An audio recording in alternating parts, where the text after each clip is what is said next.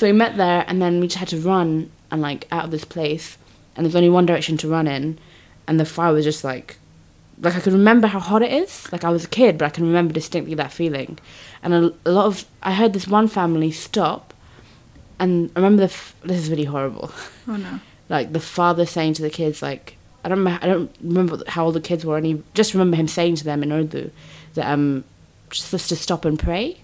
And I was like, don't do that. Don't do that, bro. Like, just keep running. That's the message. Run and yeah, pray. run. You can do do it as you go. Get some beads, just get some beads and run. And I remember seeing this family stop to pray, and I was like, I feel like my brother and me have always had this weird connection where it's like a tacit agreement that if our parents said that, we were getting the fuck out of there, like for real, no.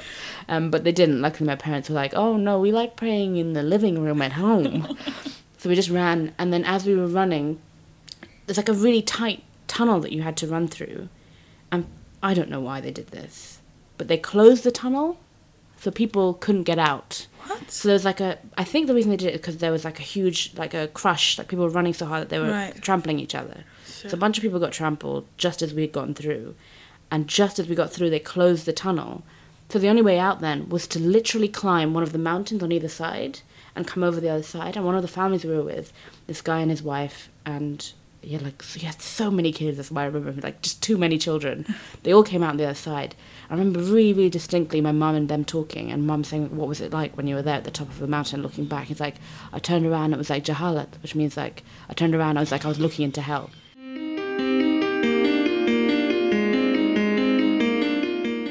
It's kind of like I like having a fringe, and I quite like having my hair down because it covers more and more of my face, so I can kind of hide a bit. Yeah, absolutely. I mean, that's what I really like about sunglasses. I try and get ones that are completely black, so you can't see any outline of the eye. And I always love sunny days in Britain, and they don't come around often because you have permission to wear them. And I just have such better days because I always think that any self-doubt or any self-questioning always is given away through the eyes. Yeah. It's never given away through the mouth or the speech. Sometimes the speech, but not really. It's never given away through like the cheekbones or the way your brow sits. It's always in the eyes. There's one flick to the left. Like I always think that one eye flick to the left, one eye flick to the right will give away so much about a person, how they're feeling at that point in time. It's terrifying. And I always think that I've got a lot to say. I've got a lot of opinions. I'm very strong in my opinions, but I always think I wish my eye contact would be as strong as my opinions. Therefore, I feel like I get them out better. Does that make sense? That makes sense. So do you also act differently when you wear them because you feel like they can't see? Yeah, they can see. Yeah, so you always act with a bit more confidence. Yeah, I'm waiting to hear of someone who's similar. I actually, this is going to sound ridiculous, but I think Dave Bautista, the actor / wrestler, wears sunglasses for the same reason. Really? I think Jim Muir, the Reverend Obadiah Steppenwolf III, wears sunglasses for the same reason. But I totally get it. Yeah. I find eye contact is an extremely, extremely powerful thing, and I find it tough.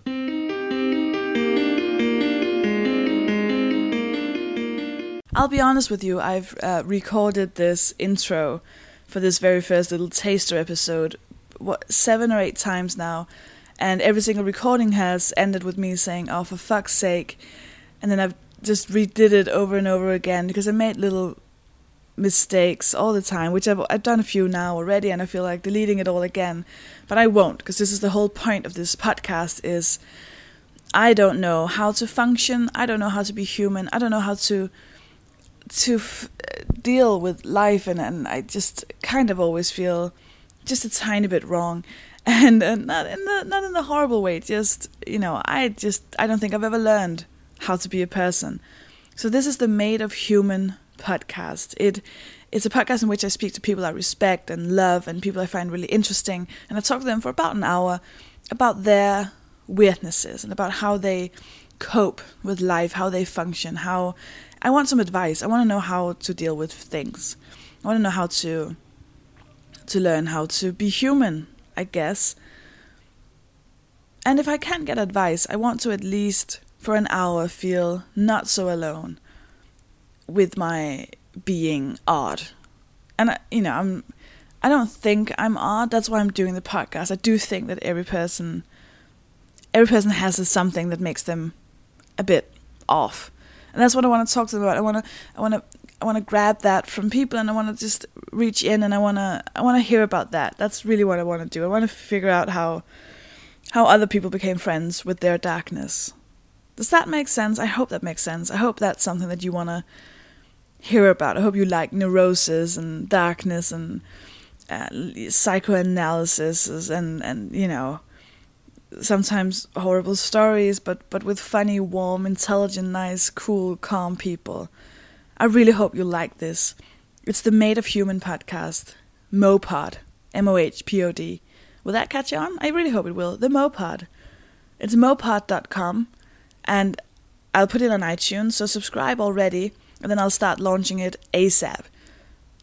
ASAP is when I'll start launching this podcast, and I won't redo this recording, I swear to you. I'll leave it unedited, with all my mistakes, all my grammatical errors, all my repetitions and tediousness and insecurity. Because that's what I want this podcast to be. And if you don't like this, it's probably not for you.